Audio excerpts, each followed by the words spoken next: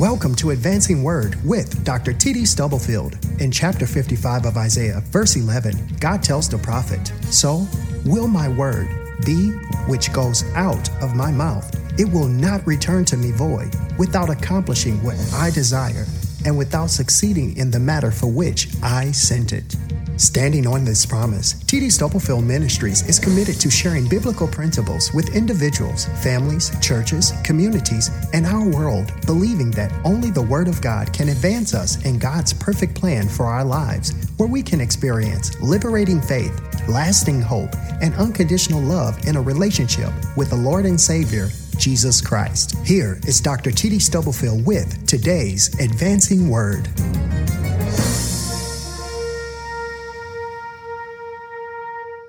We began a series of sermons from the 21st chapter of the Gospel of John. We were able to preach the first part of that series. Today we return to John 21 as we look at part 2 of our series.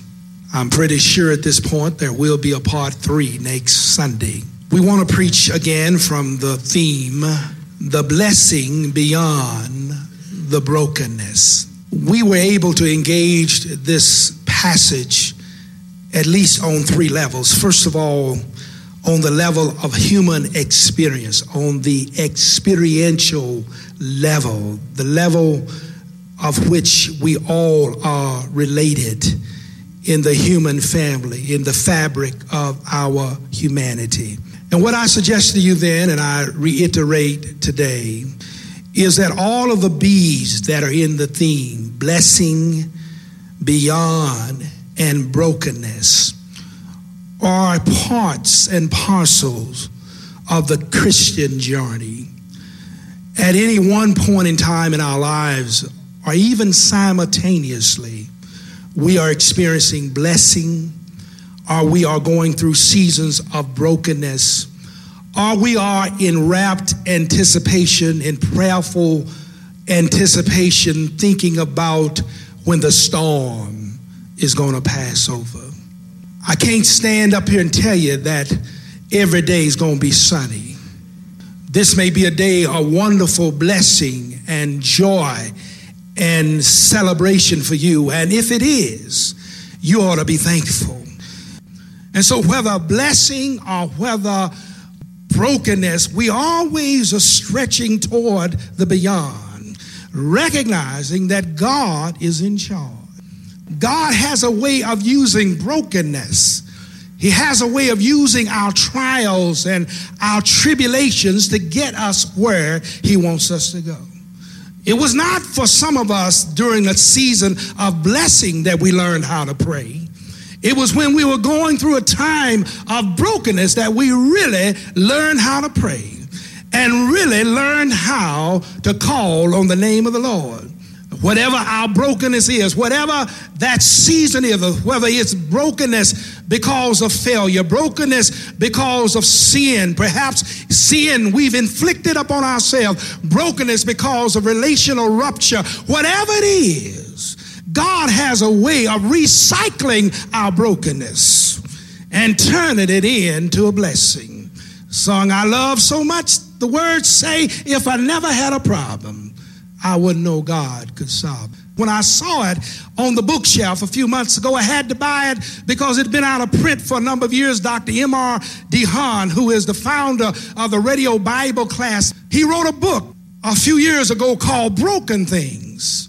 Broken Things. A man who came to Christ, who came to ministry out of medical profession, who had saw suffering, who had saw sickness and seen how God uses, even in the spiritual realm, our brokenness to bless us. John 21, 15 through 17 is one of the most endearing passages in all the Word of God. It is about Peter, who had experienced, and I don't have time, you can study it on your own, but he had experienced not only blessing, great blessing, but also great brokenness. And it was Peter who said to the Lord, shortly before his arrest, shortly before his passion, his crucifixion, all the other disciples will forsake you, but not me. And when the test came, he could not even stand up. As he was warming his hands by the enemy's fire, he could not even stand up to the questioning and interrogation of a maid.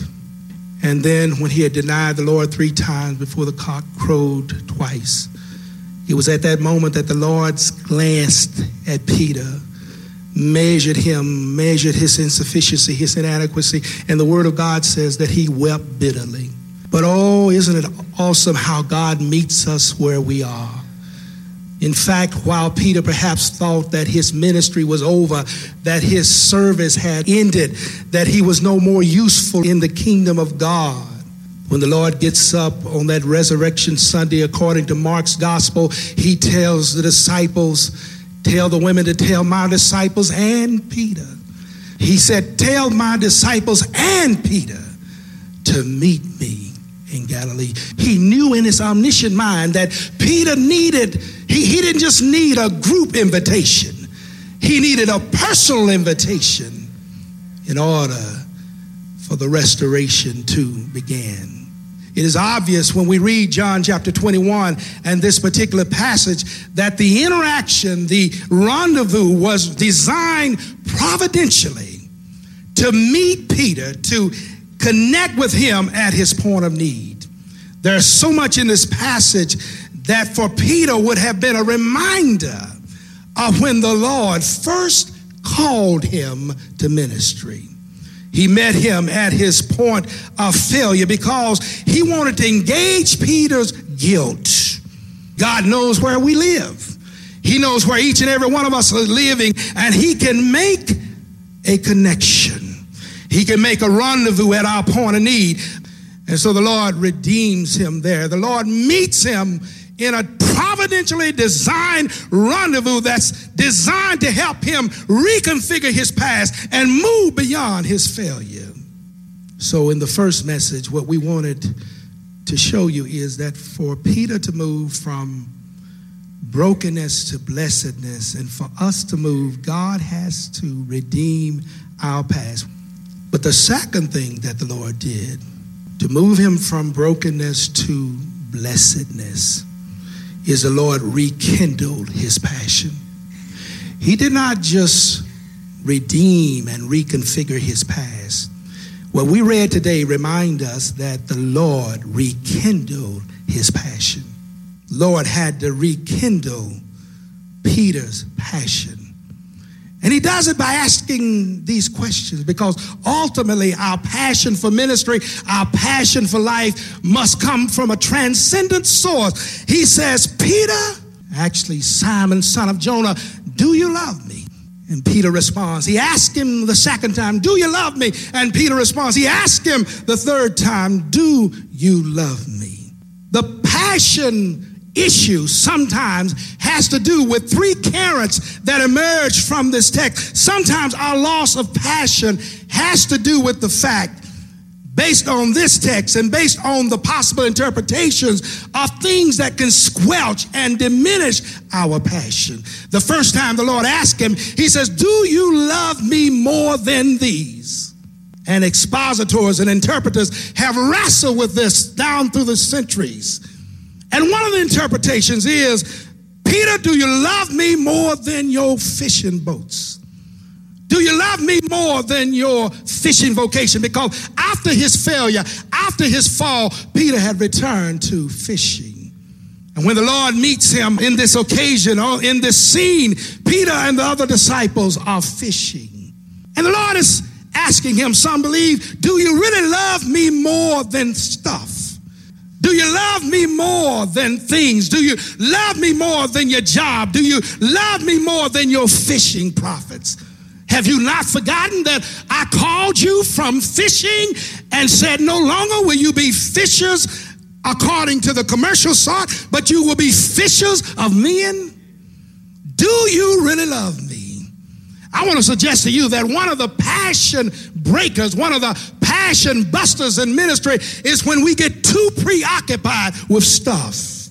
He says, Peter, do you love me? Some said the emphasis when he says, do you love me more than these? He's talking about his stuff. He's talking about his career. He says, are you willing to forsake that and follow me? And then the next current of interpretation is that when he says these, he's saying, do you love me more than the other disciples? Sometimes our passion can be broken because of misplaced affection. Sometimes in order to serve the Lord, there has to be some relational ruptures. We have to change the crowd that we're hanging out with. You have that story, for instance, in Acts chapter 3 of this brother who had supposedly 4 friends who brought him every day to the gate of the temple called Beautiful. But one day he was sitting there, he was begging for alms, and Peter and John comes by and said, silver and gold we don't have, but such as we have, in the name of Jesus will you get up and walk. I suggest to you that this man had 4 friends who didn't carry him far enough, who did not re-energize his passion. Sometimes our passion is broken by misplaced affection because we have not ruptured, we have not sabotaged relationships that are detrimental to our being all that the Lord would have us to be. And then another current of interpretation is that this could mean, do you really love me more than they do? Misinformed appraisal. You know, when Peter made this boast that everybody else would forsake you, Lord, but not me, I'm going to stay, they're going to go. He was basing his appraisal, his assessment on what other people do. Sometimes our service to the Lord is inhibited. Sometimes our ministries are stifled because we are looking at what other folk do. Peter says, I love you. I won't forsake you. These others will, but I won't. We can't compare ourselves to what others do, because every one of us is different. And you know what I love about the Lord is that he always grades on a curve. I don't know about you. You might not need a curve, but I need a curve. He always grades on a curve. He knows our down sitting. He knows our uprising. He knows our thoughts from afar. He knows where we're weak. He knows where we're strong. He says, Peter, do you really love me more than they do? When we start measuring ourselves by what other people are doing or not doing, it becomes a misinformed appraisal, and it becomes a passion breaker. If you're really serving the Lord, you can't sing and teach and pray just because you feel like it. It has to be something more driving you and me. We cannot compare ourselves to others. When the question is raised in the text, do you really love me more than these? The currents of interpretation leads us to recognize that some of the passion breakers in ministry is misplaced affection, misguided ambition, misinformed appraisal. This text also has a passion builder, because 2 things happen in this text. Peter, first of all, the first thing that happened is an explicit conclusion from the text is that Peter was reconnected to the person of Christ. He says, Peter, do you love me? Feed my lambs. Peter, do you love me? Feed my sheep. Peter, do you love me? Feed my sheep. Some say that Jesus is using one word, and it is true in the original, and Peter's using another word, and that it's something more than just a stylistic device. But the evidence is not strong with that, because John often used synonyms to express the same focus. The emphasis here is, if you want your passion restored, you and I must have the right response to the question, do you love me? He says, Peter, do you love me? And Peter says, yes, Lord, I love you. He says, Peter, do you love me? He says, yes, I love you. If we want our passion built, we must have a relationship to a transcendent source. We must be able to answer in the affirmative, yes, I love you. I ask you the question, as we talk about moving from brokenness to blessedness, do you love him? Every one of us ought to be able to say, yes, I love him. We ought to be able to say it because he first loved us. Peter had a lot of reasons why to say, Lord, I love you. He's seen what the Lord done, how he'd healed the sick, how he'd given sight to the blind, and how on Calvary's cross he died for him. He saw how the tomb was empty on that first Sunday morning, and then he heard the message from the women, tell my disciples and Peter to meet me in Galilee. Peter had his reasons. If you ask me why I love him, I have some reasons this morning. I love him because he loves me. I love him because he found me sinking deep in sin, far from the peaceful shore. I love him. I love him because the word of God tells me while I was still a sinner, Christ died for me. I love him. I love him because he woke me up this morning. I love him because I woke up with the right operation of my mind and body. I love him because he called me to preach his word. Is there anybody here the Lord has been good to? He says, Peter, do you love me? You ought to put your name in that sentence this morning and answer that question. Do you love him?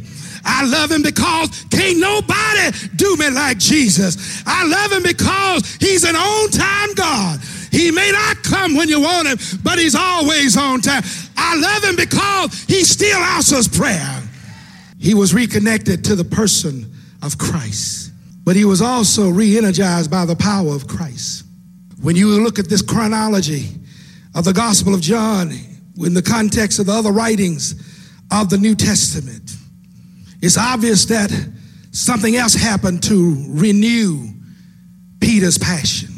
If I could flip forward just a few days after this experience, Lord Jesus, after tabernacling with his disciples for 40 days, you know what he does? He ascends back to heaven on a cloud. And before he goes, he says to the disciples, why stand you tarrying here? He says, you shall receive power after the Holy Ghost has come upon you. And then you shall be witnesses of me in Jerusalem, Judea, Samaria, and the uttermost parts of the world. And there in the upper room, the disciples began a 10-day prayer marathon. And they prayed through the first, second, third, fourth, fifth day. 6th, 7th, 8th, 9th day they prayed. But the word of God says on the 10th day, something happened. There was a sound of a rushing mighty wind. And it was a sound of the Holy Spirit coming down in cloven tongues of fire. And you don't have to read that story again, but you know, if it is you and me on the program committee, we would have never selected the Apostle Peter to preach the inaugural sermon on the day the church caught on fire. But when the Holy Spirit descended, all the disciples were re-energized. And on that day, Peter stood up and preached the word of God. If you want to know what another passion builder is, other than being reconnected to the person of Christ, I'm a witness here this morning that you can build passion by being re-energized by the Spirit of Christ. And on the day of Pentecost, the Holy Spirit filled the disciples. And Peter stood up and preached the gospel, and the word of God said that 3,000 folk got saved. Do I have a witness here? Because he was energized with God's Holy Spirit. I thank God for his Holy Spirit. I thank God for the passion that wells up inside of us. I'm so glad that the Lord meets us at our points of brokenness. When other people would write us off, when we would write ourselves off, the Lord comes by our place of dwelling, and he picks us up and he turns us around, and he gives us a new beginning. Peter stood up and preached the grace gospel. And you know why he could preach grace? He could preach grace because he had experienced grace. He knew what it meant to fall down. He knew what it meant to be by himself. He knew what it meant to be straddled by guilt. He knew what it meant to need a Savior to wash your sins away. If you are here this morning and you're in the midst of a broken experience, I want you to know that God is prepared to recall you to his service. God is prepared to recall you to his ministry. He can recall you to that marriage. He can recall you to prosperity. But you and I have to let go and let God. He's able to meet us where we are. I'm so glad the Lord asked Peter that question, because we need to ask that question of ourselves each and every day. Do you love me? We spend our lives trying to love God like he loves us. And no matter how hard we try, we'll never be able to love him like he loves us. But he still loves us anyhow. Does he love you? He loved you so much, he died on a cross. He loved us so much, he died on a Calvary's cross. And early Sunday morning, he got up with all power in his hand. He will rekindle our passion. He will redeem our past. He can move us from brokenness to blessedness.